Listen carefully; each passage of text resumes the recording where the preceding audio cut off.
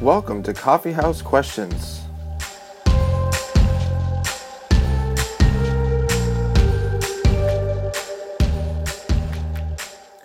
Well, welcome to another week of Coffee House Questions. This is Ryan Pauly. Before we jump into our question today, I just want to let you know if you're listening from the Southern California area, on April 17th, 24th, and May 1st, I'll be speaking at Rock Harbor Fullerton.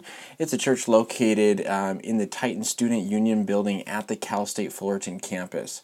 And so on April 17th, we'll be talking about morality, truth, and the existence of God. On the 24th of April, we'll be talking about miracles and the reliability of the New Testament. And then finishing off the 3 weeks on May 1st, talking about creation and evolution.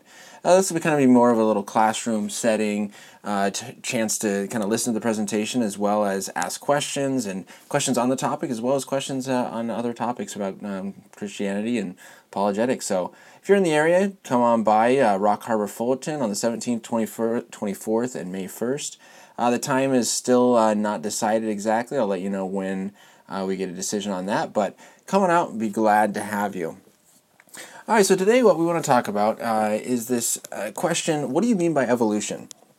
And the reason why I want to ask this question is because I think this question is essential when discussing the topic of evolution. Whether you're watching a video online, reading an article, or having a discussion with a friend or coworker or anyone, when the topic of evolution comes up, you have to ask the question, what do you mean by evolution? And the reason is that there are three kind of main definitions for the word evolution, and we have to be clear what we mean by the word in order to know if I agree with it or not. Because what normally happens is you're in a discussion with a friend, they ask you, hey, do you believe in evolution? And the Christian normally responds, no, I don't, I believe in creation. And then it gets into kind of a discussion, and the non-Christian starts to give a bunch of kind of scientific evidences and examples of evolution, and it becomes very difficult for the Christian to respond to. And the reason why is that there are these three different definitions. The first definition, kind of broad definition of the word evolution, is just change over time. We talk about cell phones evolving, cars evolving, just objects and things that evolve, they change. The iPhone 3 is different than the iPhone 6. It has evolved, or it has changed. And so this is the example of evolution the person is talking about. Obviously, the Christian agrees with this kind of evolution. If they say, hey, do you believe in evolution? This phone has evolved? Yes, I do. We have no problem there. The second definition of evolution is microevolution, or kind of small genetic changes within a species.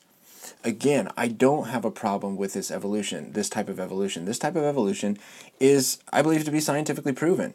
Look at breeds of dogs, look at different types of fish or sharks, or even within the human race. Right? I think that I hold to that God created Adam and Eve at the beginning.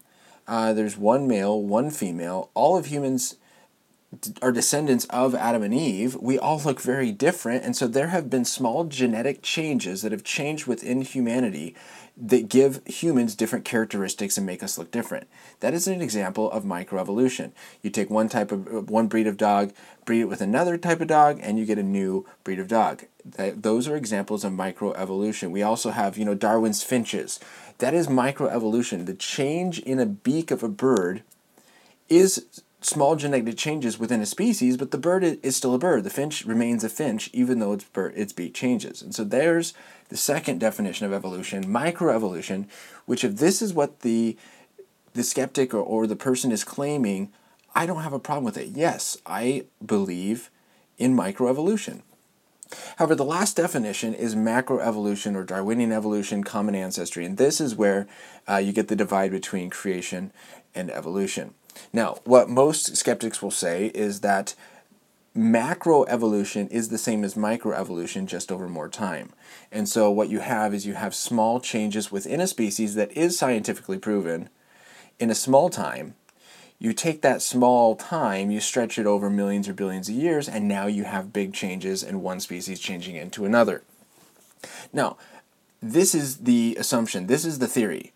That part of evolution has not been scientifically proven. There is no proof in place proving that humans are descendant from a previous ancestor. There's no proof of one type of animal changing into another. That is the assumption that we came from other animals.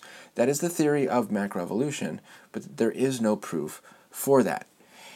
And so what I want to kind of look at today is there is a video on YouTube called The Proof of Evolution That You Can Find in Your Body. I think that's the title of it. Proof of Evolution That You Can Find in Your Body. This video has over 15 million views on YouTube. A lot of people have seen this. I've seen it shared on my Facebook. It's popped up a whole bunch of places, and that's why I kind of want to give this response to it.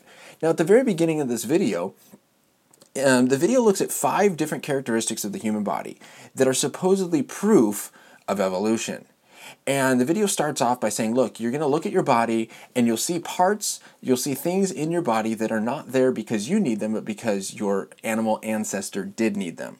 And so from the very beginning, hey, look, when you look at your body, you're going to see these things. You don't need them. You have no function for them, but your animal ancestor did, and that's why these things are still in your body. And then they say that the only way to make sense of this is in the framework of evolution by natural selection. There is no other way you can understand this, that you can make sense of it. The only way you can understand these 5 things, or this idea of kind of vestigial organs or muscles in our body, is through or in the framework of evolution. Now, what are the 5 things that they talk about? Well, they talk about the palmaris longus, this, the muscle and tendon in your forearm. They talk about the muscles around the human ear, the fact that humans have the ability to, that we have goosebumps, the tail or tailbone, and the grasp reflex within infants. And so supposedly these 5 things only make sense within the framework of evolution by natural selection, and they are there not because we need them, but because our animal ancestors did. So is this complete truth? Is this proof of evolution in the human body? Well, not necessarily.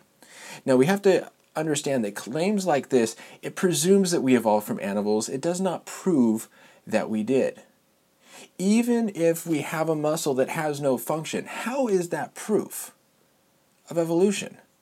It's interesting that when a Christian is claiming that God is the creator of the universe and says, hey, there was the beginning of the universe, something had to begin it, therefore it's God, and so there's the Kalam cosmological argument, the skeptic or the atheist will say, well, that's God of the gaps. And what they're saying is that you have a gap in your knowledge, in your scientific knowledge. We don't know how the universe started, so when you plug God into that gap to fill the knowledge that we don't know, that's called God of the gaps, and you can't do it.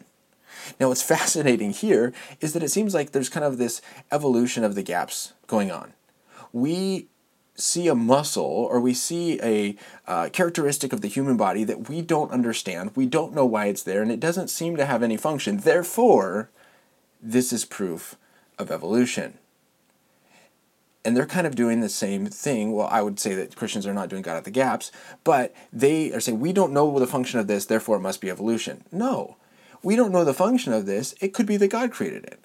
And so we have to look at this and say, okay, are these examples of microevolution, macroevolution, or kind of nothing? And it's just an example of how we've been created differently. For example, the palmaris longus, the muscle in your forearm. Studies are showing that about 10 to 15% of humans don't have this muscle. Most animals, primates do. So is this proof that, okay, we no longer have a function for this muscle, and so we're starting to lose it, and so this is proof that we had it before in our previous animal ancestor? Well, no. Studies are actually showing that the palmaris longus does improve the human's ability to grasp things. It does improve the grip strength and the thumb strength. Can we live without it? Yes. And some people do. However, it does have a function if it's there. But let's just say, even if it did not have a function, this is presuming that we evolved from animals based on it. It's not proof. And the same thing with the muscles around the ear. And the video claims that humans have these muscles, the 3 muscles around their ear. Animals have those muscles in order to move the ear to be able to hear better. Humans can't move the ear. We've lost that function, but the muscles are still there. Therefore, it's an example showing us that we've evolved from animals. Again, isn't it possible that we were created with these muscles for a purpose? Maybe we don't know the purpose for them yet, but this is not proof that we came from animals. And so it's interesting when the comments on this video say things like, there's nothing to believe when it comes to evolution, it's all scientific fact. Well, is it? There's a lot of assumptions made. we assume or we presume that we evolved from animals. And would they even say this at the beginning of the video? The only way to make sense of this is through evolution, natural selection. But it doesn't necessarily require it. It talks about other things like goosebumps. Oh, goosebumps don't do very much for the human, but it does a lot for the animals, therefore it shows that we've evolved. No. And especially the tailbone. Oh, this is a leftover from the tail from when we were our previous animal ancestor. We don't need our tailbone anymore. That's completely false. It's actually not the tailbone, it's the coccyx. And the coccyx is an anchor for some major muscles in the lower part of our body. And the muscles of the pelvis attach to the coccyx and support a lot of our organs and allow us to be able to walk upright. And so the coccyx has extremely important function for us to be able to live. And so I just want you to kind of look at these videos and say, are these examples that are given, are they proof of evolution? Well, some of them are examples of microevolution. A human was created. Maybe we had the palmaris longus, and now the DNA as it is changed, as we begin to look different, and there are small changes within the genetic makeup of the human race. Now some people lose or don't have this muscle, 10 to 15% don't. That is an example of changes within the human race. That does not prove that we came from previous animals. And so a lot of these examples that will be given, when you ask the question, what do you mean by evolution? Oh, well, we're talking about examples, change within us, or change from one species to another, Darwinian evolution. Okay, what are your examples? A lot of the examples are microevolution. Losing a muscle, or the changing of beaks in the finches, or these different kinds of things that only prove small changes within a species. And so the next time you get into a conversation on the topic of evolution, make sure you ask the person, make sure you are very clear. What do you mean by evolution? Get their definition of evolution, and so you know what it is that they're trying to prove. And you can also say, oh wait, you're trying to prove macroevolution, but you're using examples of micro. How do you get from microevolution to macroevolution? Can you make that connection for me? And so thank you for listening. Make sure you're kind of thinking through these issues. If you have any comments or questions, make sure you can write me on Twitter, RyanPauly3 on Twitter. Come to the website, coffeehousequestions.com. Thank you for joining me this week. New podcast posted every Saturday, a blog every Monday. Thanks for joining me. Come out to Rock Harbor Fullerton on the 17th, 24th, and May 1st. Join us for our apologetics event. Thank you. Have a wonderful day. Here I find my rest. Restore my life to you again.